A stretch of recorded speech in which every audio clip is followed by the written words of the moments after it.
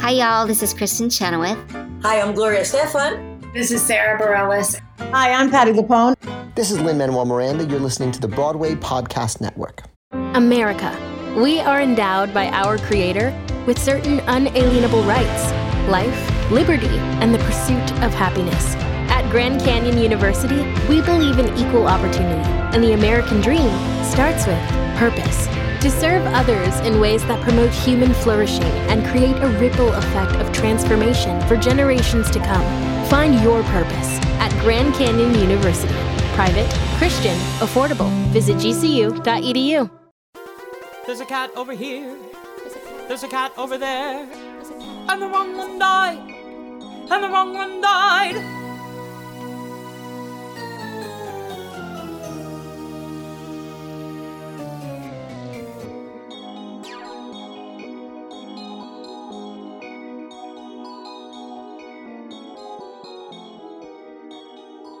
Welcome to The Wrong Cat Died, the podcast breakdown of the catastrophe. I'm your host, Mike Abrams, and today we have another amazing guest. She is currently in the ensemble of the incredible Broadway production of Funny Girl, but before that, she did a regional production of Cats at the Arrow Rock Lyceum Theater, performing as Sillabub. So welcome, Leslie Blake Walker, and thank you for joining me. Hi, so happy to be here.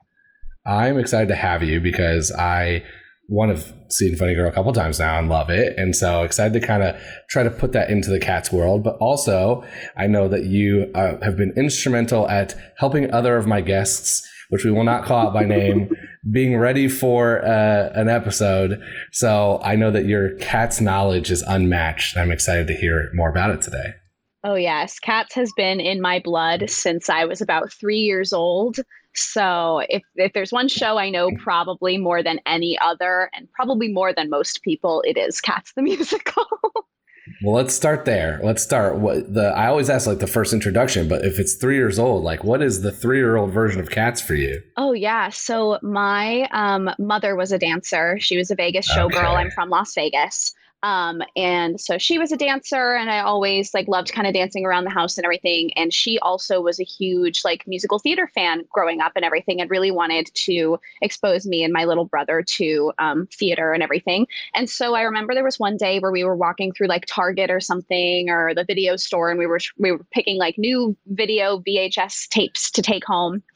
And I remember her pointing out the 1998 recording of Cats on the shelf. Being oh, this is such a great musical. It's got singing, dancing, and cats. It's all your favorite things. Do you want to take this one? And I was like, yes. So I brought it home and I watched it every day for the next year and a half. And I would do all of the choreography in front of the TV. I learned all of it. I would just perform for my family. I'm sure they were so sick of Cats by the time this VHS tape wore out. And it's funny because if you ask my parents about it, my dad always says that the time he knew that I was going to be a dancer was when he was watching me dance Cats in front of the TV and I wasn't mirroring. Which means if the dancer was on their right foot, I was on my right foot. Even though to a toddler brain, it would be oh, that's the right foot, but I'm going to step with my left foot because it's the one that's right in front of me in the mirror of the screen. But I didn't do that. I reversed it in my head and was doing the correct feet. And so my dad's that's when we knew we were in trouble. That's when we knew you were going to be a dancer, when you were going to be a performer. And so it is the reason why I'm a dancer, which is crazy. So this is you literally 3 years old. You're watching this. You're being able to pick up this choreography from the VHS that you're going through. That is, that is clearly a talent at a young age to be able to do that and do it correctly. Because it's not it's easy choreography. It's not it's simple, quick things. It's very difficult. Yeah, it was challenging. And here's to say, I wasn't doing it well at 3 years old. I was giving it my best attempt. Of course. Did you gravitate towards certain Cats at that age? Yeah, and what's really funny that I ended up making my professional debut as Sillabub she was the one that was my favorite. I apparently called her the Moonlight Girl because, you know, she's the one who sings Moonlight and everything on top of the, you know, the old car and the dumpster and everything. And so she was the one I gravitated towards. I also loved Victoria. I thought she was so beautiful. I wanted to move exactly like her. And even still to this day, like I work really hard on my extension with my legs because I've always just wanted to do that solo. And now I'm too tall and no one will ever cast me as that role, but I know I can do it. And that's enough for me. And so all the kittens were my favorite. All the little kittens. Now, as I'm older, you know, like if I were to ever do the show now, I would be a bomb. I would be like one of the older cats, the taller ones. I will never play a kitten again. And that's okay. I've come to peace with that. That's okay. But as a kid, those were the ones that I loved the most. Yeah, it's interesting to hear you say that because I think like every time I meet a dancer who saw the VHS early, it's like it's Victoria's seems to be the number one answer, which makes sense. But to hear you say it's all the kittens and the fact that you were able to place like now that know the names, like I as an adult learning the show and having seen and done all these episodes, there's still a couple where I was like, I'm not sure which one that is, you know, like which name that all is. Like, yeah, I know them all, even the weird, like obscure ones that, because there's so many of them. And it's interesting to see. I love following like regional productions of cats and stuff to see which ones they choose to keep, because it really is kind of a choose your own adventure in terms of cast size. Like when I did it, we only had 20 people to do it. So a lot of characters were like kind of merged together. Which is kind of easy to do with this show. But then I've seen, you know, casts of 40 doing cats. And I'm pretty sure that movie version was at least a cast that size because they wanted to include a bunch of different artists from all the different casts around the world as they could with that movie. But there's so many and they have the weirdest names. So it makes sense that people are like, what is that? Yeah. Well, I love you saying that because there has been productions, like I've talked to enough regional productions and people in all different versions of the show at this point now. We're 100 plus episodes in. And there are some like ensemble dancing cats that you can cut, especially the ones that have multiple tracks where it's like they're, you know, Gus dances in the beginning as a different name and it's been a couple different things.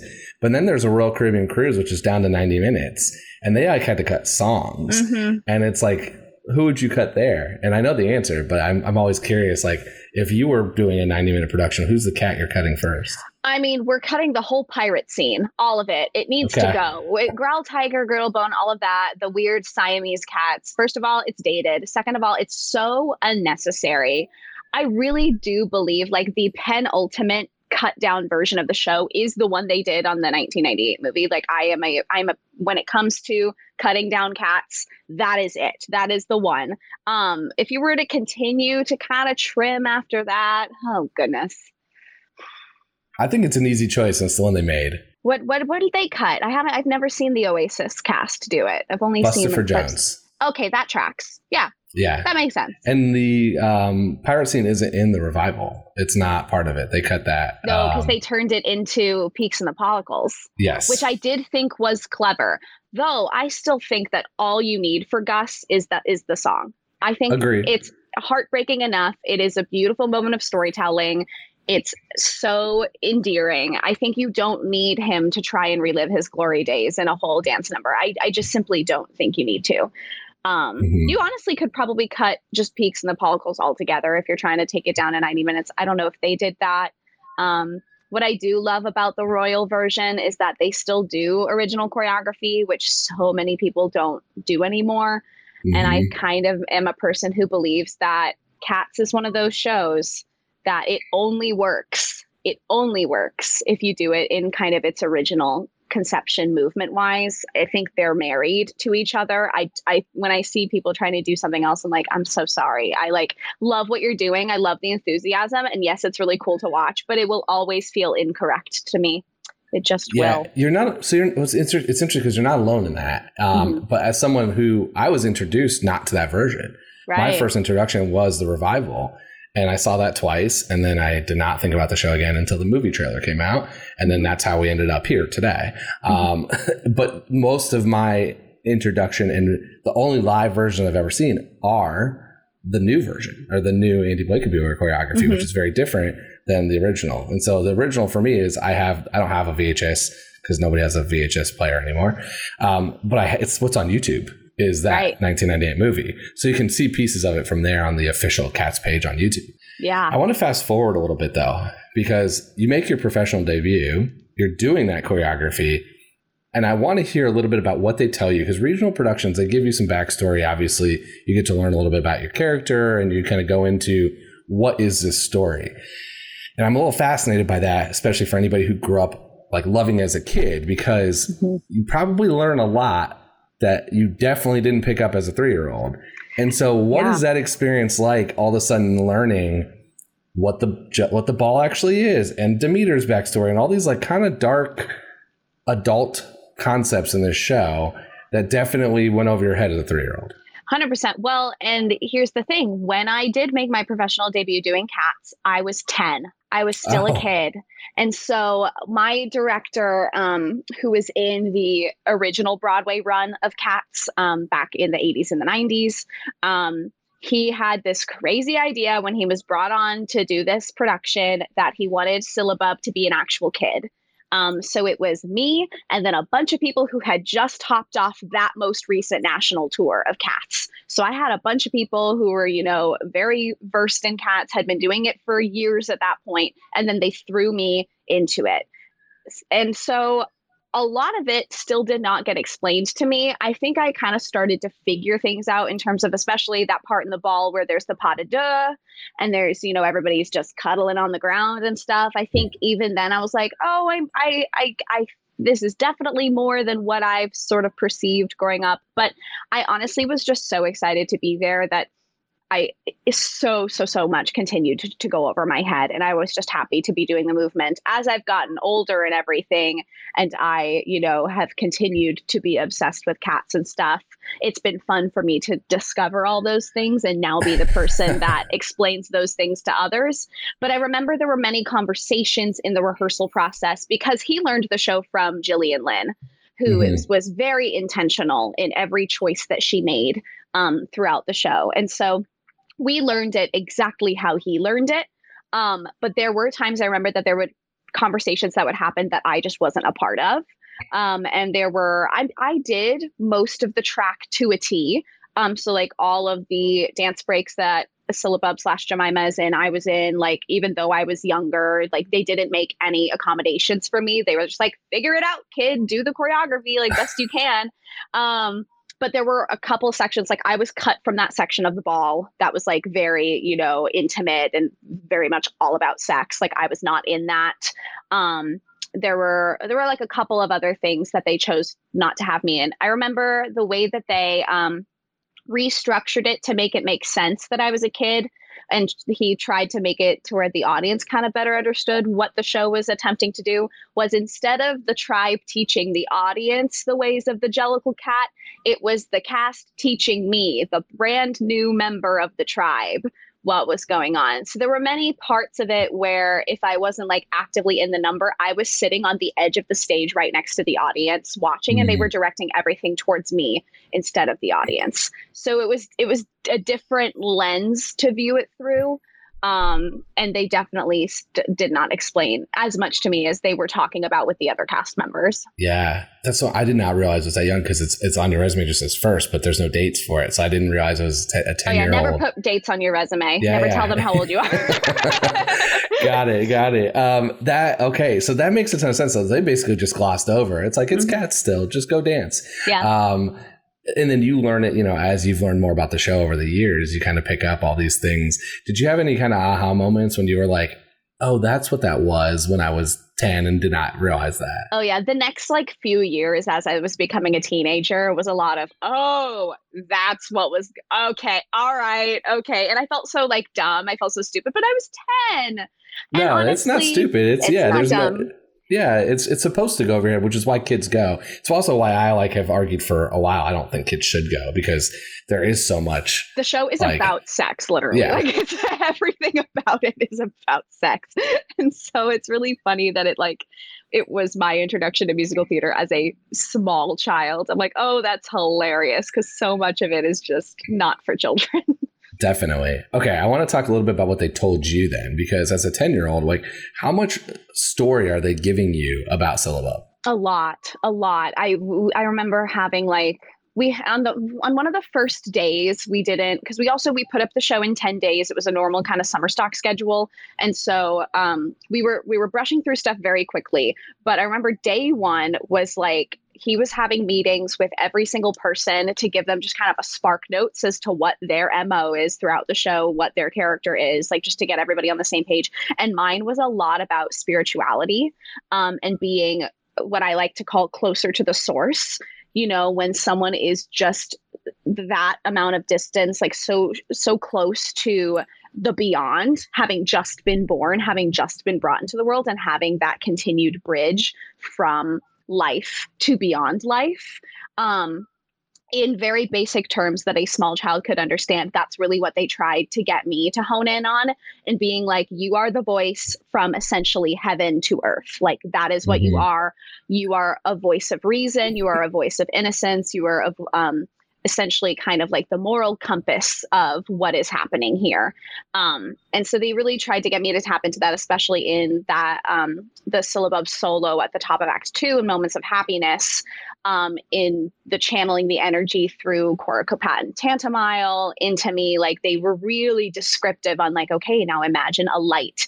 They're connecting to this light, but they can't quite bring it into words. And now you are the translator, and you are speaking essentially from God at that point, because that was how I could best understand what they were talking about. So in terms of my character, that was what we decided and talked about. So are you basically last year's Jellicle choice? Like, is that essentially what they're kind of telling you? Almost in a way. Yeah. As I thought about it over the years, I'm like, that would make sense that like this is a new round of life for Sillabub, and she was the last one. And I have sort of wondered, like, I wonder what the past life was like. And what they kind of told me was that the reason that Sillabub relates to Grisabella so strongly is either that is her future or that is her past. Like she's the new hotshot, she's the new pretty one, she's like the newest one kind of coming in, which is funny because in like the new movie they tried to do that with Victoria when they added that song and everything. But when I did the show, it was kind of you're the one, and it's either you just came from that experience or that's kind of where you're almost going, and that's why the source is sort of pulling you to speak on her behalf. Yeah, I've talked to some, at least one Victoria who believes that they were the last Jellicle choice. Yeah. So I've like always wondered, is there, as I've debated, why I don't think the right choice is being made this year, but I've also like, well, what does that mean for last year and next year and the year after and the year after? Like, how is this criteria actually set? And so to have a 10-year-old and kind of use you as what they use Victoria in the movie as is like you're the lens to see the show from, it almost makes sense that you would be last year's choice. Yeah. Yeah, for sure. Fascinating. What other kind of like relationships? Obviously, there's a Grisabella one you're told, but what other ones do they tell you to kind of like dig into as, you know, again, as a 10-year-old? Like, where are you looking at someone as mom or as uncle, or who else are you thinking about? 100%. So I was kind of told essentially in my relationships to the others that like Victoria and etc. were kind of like my besties. They were the ones that whenever we were all just kind of gathered on stage or people were hanging out and watching the songs happening, they were the ones that were usually kind of like, you know, the wranglers of me. There was also like kind of an auntie relationship with Jenny Anydots. She very much like if I was doing like something kind of naughty, she was the one that was like, no, like you've gotta straighten up. And I was told that I was like a descendant from like Demeter. Was essentially what my like mother kind of was. Interesting. I know, very interesting. So who's the father then? So there's so much debate on that. I think Macavity. There are a lot of people that are like really wanting it to be Munkustrap, and I'm like, let's not be naive here. Let's think about this realistically. Like Macavity is the father of a lot of these children. And I think Sillabub, especially when you look at, and I also believe in the original costuming of the show, giving us a lot of details on who's related to who. She's got that deep red, you know, and not a whole lot of yellow, not a whole lot of black, but mostly red, you know, in the detailing throughout the whole entirety of the costume. And I think that is our answer. I think that's our answer right there. Interesting. The family tree is hard. I've tried to figure it out. I've had people send me their thoughts on it, and I can't still pinpoint it. It's like an open-ended debate for a lot of stuff. At the same time, they're also cats, so it's kind of like the whole point is they're just all having a ball, literally having a ball, and who knows? Yeah. So if you kind of mentioned a little bit about today, like obviously if you could do it, but today, if you were kind of going on, what would have you thought about the career progression for you of cats? Like you did Sillabub, you'd now be kind of a Bomb or maybe Demeter. Is there a Jenny and Jelly or something in the future, or maybe Grizz in the future? Like, how does that progression look like for you as like, if you wanted to do cats throughout your career? Yeah, I think right now I'm very much in my kind of Demeter Bomb era. That is the type of performer I am now. I'm very leggy. I've got a belty voice, like a very strong presence on stage. I don't exude as much naivete that is required of like all the kitten tracks, even though like personality wise, I feel like I still have like a rumple teaser in me. I feel like that's kind of who I am from day to day. And so like, while I would love to do that and continue to tap into those, no one will ever cast me. I'm so tall. I am a solid 5'9". I will never be cast as one of the kittens ever again. So I'm like, all right, well, I guess I'm more of a Demeter, a Bomb. I'm more of that. And I think the song about Gus is the best song in the show, and I would love to sing that one day, especially in the years like past Bomb years into the Jelly Lorem years, where I like want to be in cats but don't want to dance as hard as everybody else is dancing. Like I would love to move into that. I think her track is absolutely stunning throughout the show. And I think that's the best song in the show. And so I would love for that to kind of be my trajectory if I ever get the opportunity to do the show again. You'd have to probably do newer choreography though, if that's a deal breaker. Which breaks my heart. And that the thing is like I always said, what's funny is my best friend from college, his name's Jake, and he and I every year in our vocal studio, we would have like an April Fool's masterclass thing where we would all prepare funny songs or big scenes and dance numbers. And we did one from Cats every single year in college. And so like if we had like a couple more years of college, we could have done a 2-person version of Cats. And he and I always talked about the fact that if we were going to do it anywhere, we'd want to do it on Royal Caribbean because they're doing the original choreography. Sure, it's shorter, it's condensed, but they are setting that work and they're not, altering it at all. Like all the tracking is the same. Like, so we're like, oh, if we're going to do it anywhere, we'd love to do it there, but I can't do that anymore. It's also rough. It's a rough, not only just like life, but just, I feel like it's such talented people. I've interviewed a few of them and they're really good. Yeah. But you're on the cruise. Like you're not going to the show. And that's why they had to cut the intermission because nobody would stay. They'd hear Little Memory and a lot were leaving thinking it was over. And so I feel like it's a tough crowd to perform to, much more so than anyone, regional, Broadway, tour. You've got a paid audience that's paid. They've made a decision to go see it. Whereas Royal Caribbean, you haven't necessarily. But yes, they are doing the original shortened version of it. I know that you obviously with helping friends, you have cats conversations a lot. How do you like explain the show to someone who's not seen it? Or like, how do you just like, when you get into a conversation with a non-theater person and it's clear you're the Cats expert, like what does that conversation sound like?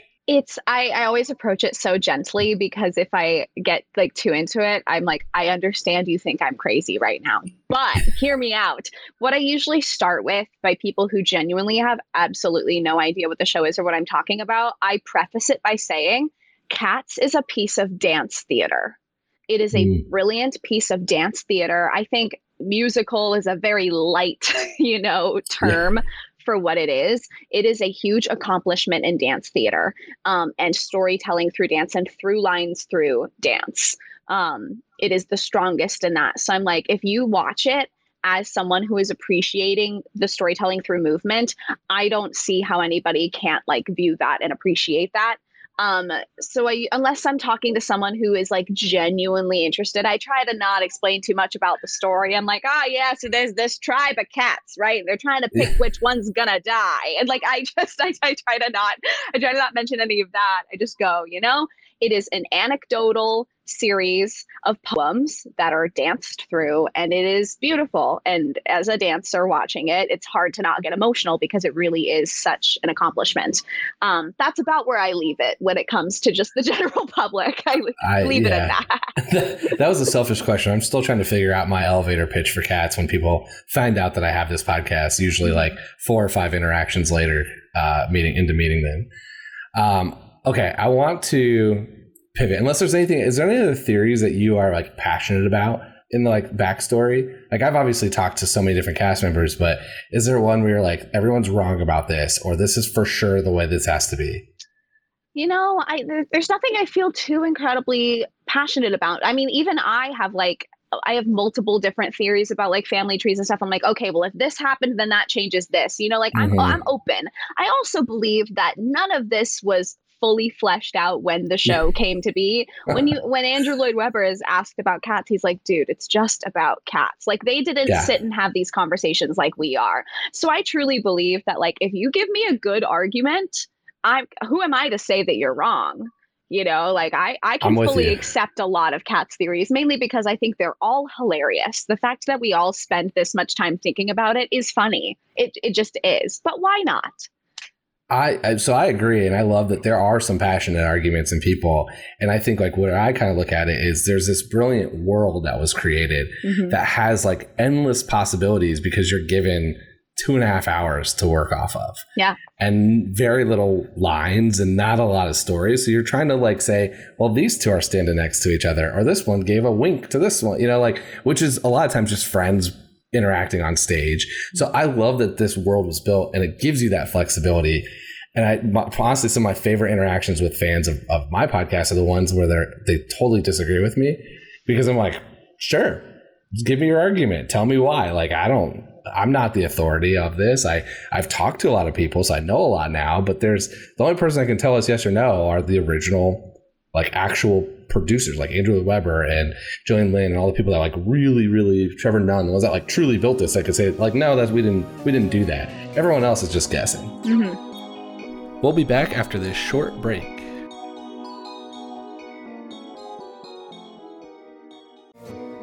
So that leads us to my favorite part about doing this, which is I love the world Cats built because you can put it into so many different things. So as you are currently in Funny Girl, let's try to cast some Funny Girl, not cast members, but the characters as cats. And this one was a little harder because I've thought a lot about these and not all of them line up perfectly, where some there's like, oh, that is definitely that cat. This one, there's a couple I think you could go multiple ways. So I'm going to give you some names. I want to hear who you think. And then if there's anybody else I'm missing or anybody else you definitely think we should be covering, you let me know.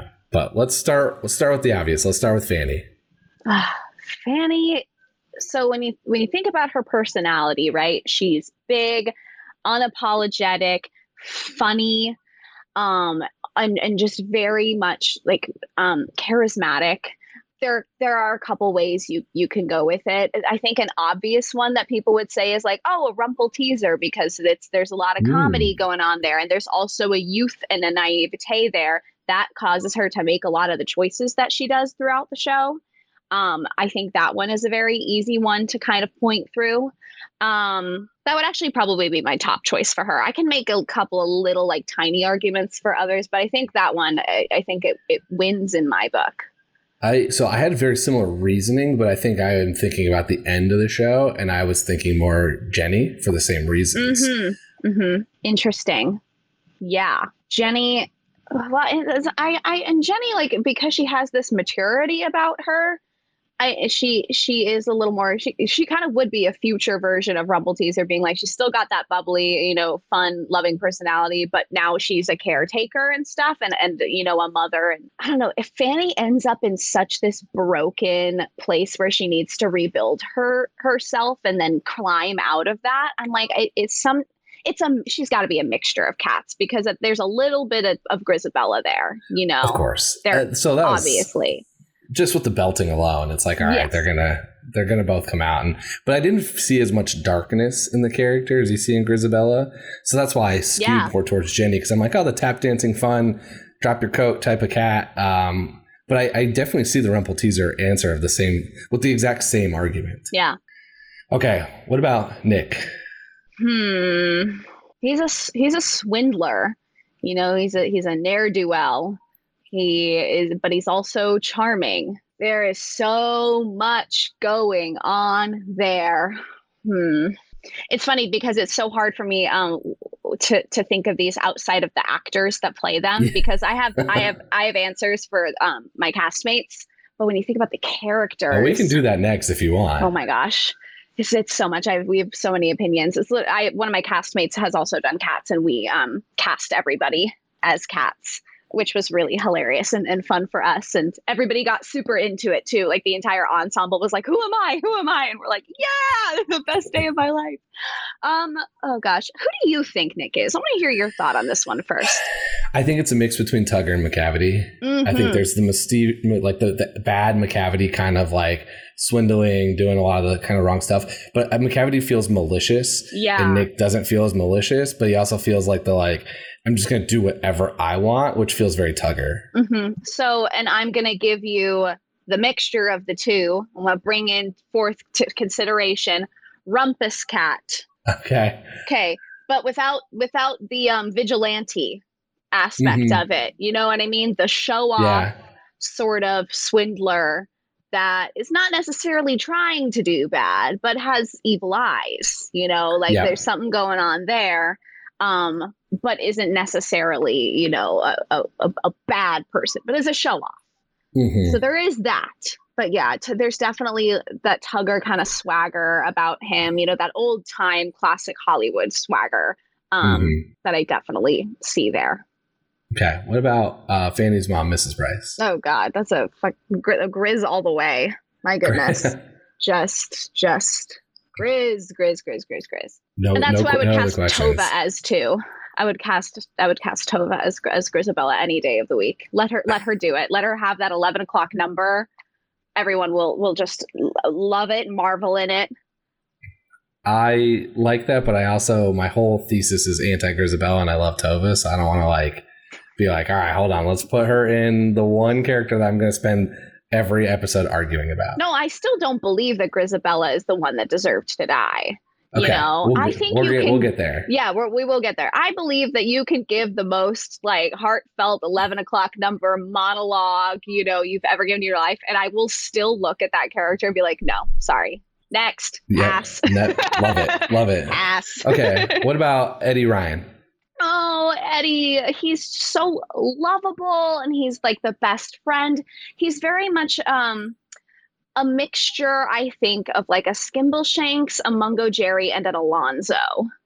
Ooh, okay. Because there's a bit of the, oh God, what's the word? He's a little cocky in the fact that he thinks he knows best, which is very much the the elder teenage male cats, the Alonzo, the Plato, the Tumble Brutus, and all of them, a little arrogance there. That it very much existence. There's the playfulness that I love of Mungo Jerry and kind of, messing around with stuff. So I think it's a mixture of all those. And then I think just the charming, lovable nature and also a guiding protector that is Skimbleshanks, always making sure he's a choreographer and he handles all the showgirls. And he also is always looking out for Fanny and wants to make sure everything is running smoothly. And I think that's where the Skimbleshanks comes in. So I agree. I also think there's Tap. So that's kind of where I put Skimble in. And then I had Misto for a lot of the same reasons of the lovable choreographer, but a lot of what you said too for Alonzo. So I think similar argument, just maybe picked a slightly different character, but I had him more as Skimble. Yeah. I think if you were to only pick one, that would be it for sure. Okay. Who do you want to do next? Who else have you thought about? I've got a couple more. So there's the poker ladies, right? There's Mrs. Straykosh and Mrs. Meeker. And I think Straykosh is very much a Jenny Any Dots and Miss Meeker is Jelly Lorem. I think they are the ultimate duo. They are the two best friends that anyone could have. And that would be them for sure. Yeah, I had them, but I was trying to figure out, because I haven't seen the show in a little bit, I was trying to figure out which was which. So it's I know the two of them, but I wasn't sure which one was but that's what I had as well. What about Emma? Did you have anything for Emma? Yeah, there are several ways you can go with Emma. I mean, she's very soft-spoken. She has she's younger, but is a little more mature than so if you, I want to put her in the kitten category, but she's not an etc. And she's not a syllabub because she knows more than that. So I kind of want to put her in more of a Victoria or Electra category. I don't think I think she's a little possibly too, this is the only word I can come up for this, like a little more homely than I would normally put people in the Victoria category for. I think people who are Victoria are a little more, have that little more regalness to them, very sophisticated. I don't see that as Emma, but the mature, younger aspect I would take from that. And Electra is kind of all of those things, she is one of the older ones, but she's not as sophisticated as Victoria. So I'd probably put her there. Do you remember who you casted all your castmates as? Could you just name them off real quick? Oh my gosh. So and mainly my castmate, Mariah, did most of this because I didn't want to have any bias when it came to casting me. And she has a really blanket way of looking at all this. So she cast me as Victoria, which I was honored. Yeah. I was like, this is my dream. I'm living my best life. We had one of our brilliant ensemble members who covers Nick, Stephen Mark Lucas. I believe he was Monka Strap, which makes so much sense. He's such a great storyteller and has an amazing presence. We had, I believe, Leslie Flesner as Jelly Lorem because she's kind of one of the older one of the showgirls of all of us, but has this gorgeous voice and is a beautiful storyteller. And so that's who we cast. She was cast as her. I believe Mariah cast herself as Tantamile, and then one of our other ensemble members, Justin, as Corcopat, because they're so cut from the same cloth, and then to have that duo with each other. The silliest castmate that I have, her name is Masumi Iwai. She is a hooligan and I'm obsessed with her. She is a rumple teaser all the way. And we were like, this is the only option for this. We will be hearing no arguments from anybody. She is that. And then as Sillabub, we have a swing. Her name is Miriam, who is one of the younger castmates out of all of us. And she's so sweet and so bright, sees the best in everybody and works so hard. And she was the go-to choice for Sillabub. I was like, I can sign off on that. She can take the Sillabub crown from me. Did you cast anybody that was not upset about it, but was oh, Grisabella? It's oh, you're a little dark and a little upset with life. Did you have any of those moments where you're just we're gonna, or a McCavity of yeah, you're a little crime driven here? I don't think we actually ended up casting anybody because again, there were so many cats to choose from. I think we didn't cast anybody as McCavity. I don't think. We don't really have any villains in our cast. I also we truly are a family over in the August Wilson. We get along so well. Everybody's down to clown. It's such a great, fun group of people. So everyone, I don't think anybody was particularly upset with who they got because we were all just this is all very silly. No. Yeah. Yeah. I mean, you're also, again, being cast as a cat. Right. You can't, how upset can you really be? Yeah. It's really not that deep.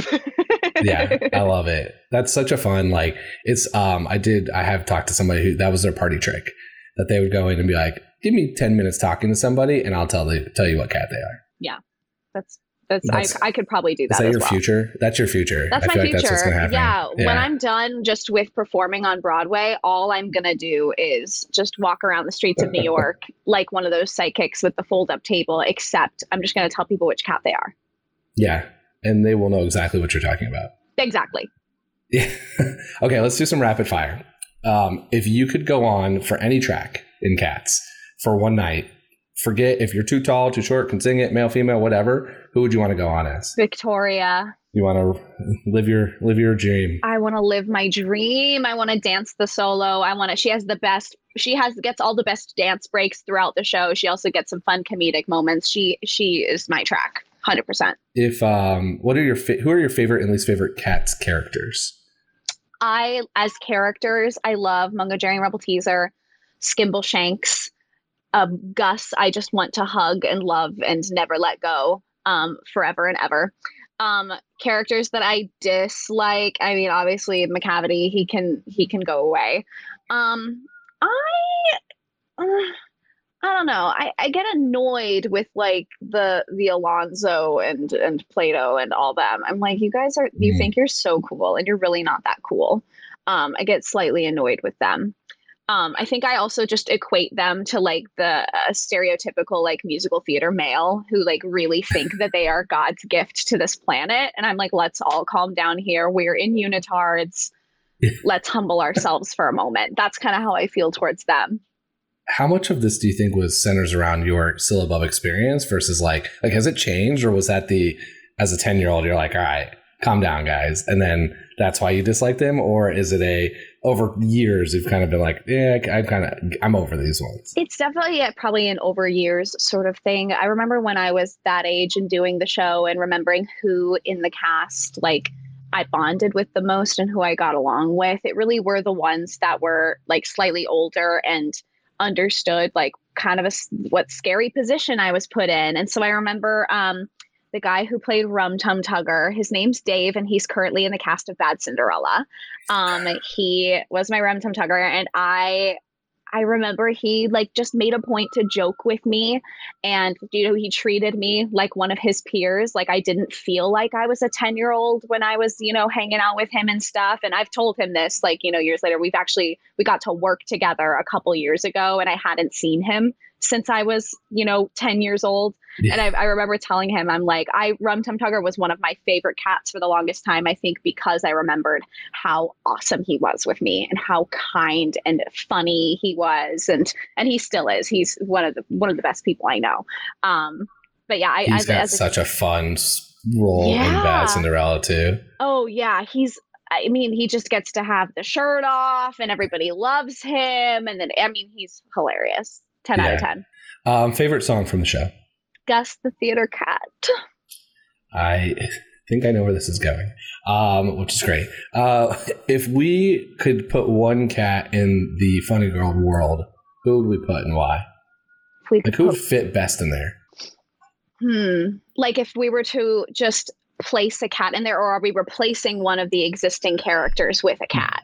No, let's place a cat in there, but I'm thinking more from a personality standpoint, not like, because it's going to be weird to place a cat in any non-cat show. Mm-hmm. So I'm thinking like if we just took the personality type, who would best fit in what moment of Funny Girl, like in that world? I think the one that comes most in mind is Gus stepping in as sort of like the fatherly Ziegfeld type. I think it's one of the most like beautiful kind of moments of Funny Girl is when Fanny has those interactions with Ziegfeld, and he's no longer like hard on her. He's, watched this woman, grow up and become this incredible star and everything. And I think Gus would fit so perfectly into those moments because he has all this perspective and all this, appreciation for life. That I think would be just absolutely lovely. I love that. I love that more than the one I thought of. So which one did you think of? I just see Buster Jones owning like a couple of these like theaters that Fanny's performing in. Like I could see him funding so much, or he's the giving Nick money on the side to do some of these like crazy things that aren't going to go well. Like I just see him being the money man behind so much of stuff, popping in multiple times throughout different pieces of the show.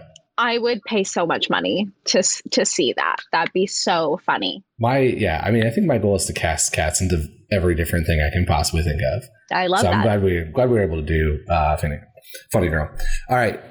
Most important question, and I know you're going to agree with me, so I'm excited to hear your rationale. But I've argued at length that I don't think Grisabella is the right local choice. And I want to hear your argument and for who you want to defend. The wrong cat died, okay? Grisabella was the wrong cat. And my argument for Gus, okay? It was his time. He was ready. He was ready to go. And here's another question that so many people in like the cat's world debate is like, what happens if you die and you don't go to the Heaviside layer? What happens? Because that is a possibility. You cannot be chosen and still die. Okay? Grisabella was not as close to death as Gus is. Gus is inches away from crawling behind, furniture and just softly passing away. He's inches away from that. His memory's going. He is very emotional. He's in that, place of coming to terms with his own mortality. He's ready and he deserves another life. But now the other argument I've had with people is, has Gus already used up his 9 lives? Mm-hmm. Now, the optimistic side of me wants to think, no, he's got 1 more left. He's got more, but I don't know. I genuinely don't know. But he is the one for me. Grisabella is fine, okay? She's maybe still a few years away from, being that close to death. So I agree completely. I think Gus is the most logical choice. Makes the most sense. I do think Christopher, who was the 2016 Gus, one of my first guests, said he didn't have another life to live. And I'm like, yeah, but you're just saying that because you had to convince yourself every night that you weren't the choice. And so I do think there's that angle, but that was his argument of why he wasn't the choice. I'm with you that I think she's not ready to go because she needs to spend time with her family. Go home, spend a year, go to some birthday parties. She has no redemption arc. She spends this whole time trying to prove to the cats that she's changed and that she's ready to come home and ready to be with them again. And I don't think she did enough throughout the course of the play and throughout the course of her pity party songs to actually convince them that she was ready to be, ready to change her ways. And so instead of giving her the opportunity to be okay, you're saying all this stuff, you want to be part of our lives again. Awesome. Do that. They didn't do that. They said, okay, well then you can just die and come back and be a different person. It frustrates me to no end. I'm you just gave her the easy way out instead of forcing her to accept the consequences of her actions. No arguments. I do want to ask this question in a slightly different way because I saw Leona Lewis as my first Grisabella. So this whole thing really stems from the fact that I thought I saw the weirdest X Factor show in human history. So if you were voting as an audience member purely from an X Factor style standpoint, who would you imagine? You've got the package before of all the backstories, you get a little piece put on TV and then you get to see their performance. Who would you pick? Oh my God, see, I'm basing it off of their talent show alone.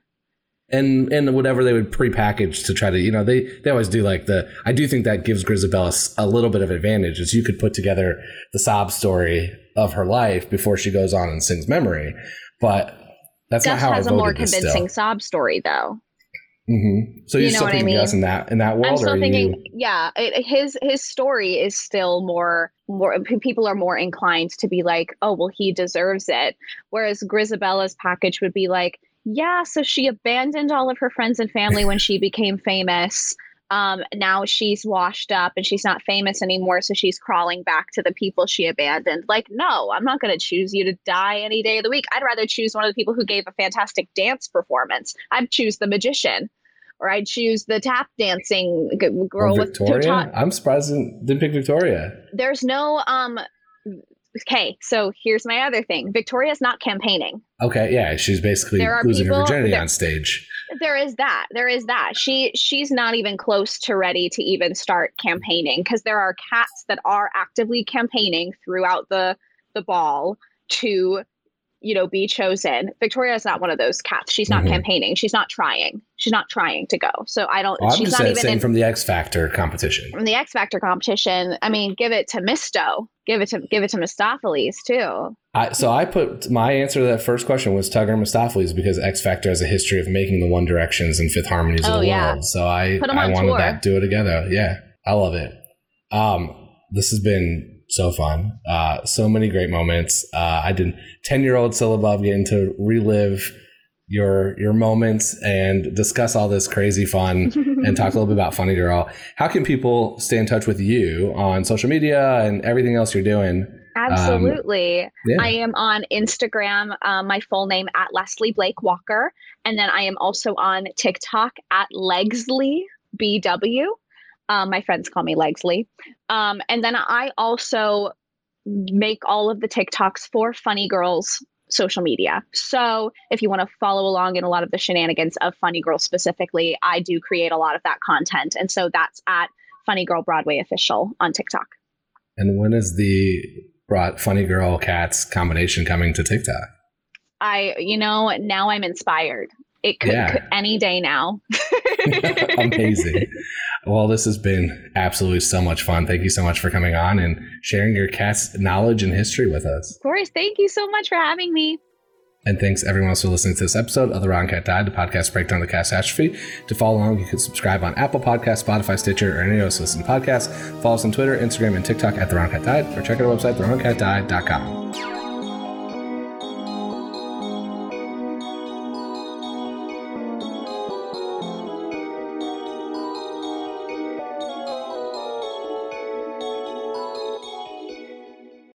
Hey, it's Leslie Odom Jr. here on the Broadway Podcast Network to tell you about the Rise Theater Directory, a program of Maestro Music. Rise is a national online resource designed to connect and empower backstage and administrative and creative theater professionals from underrepresented backgrounds.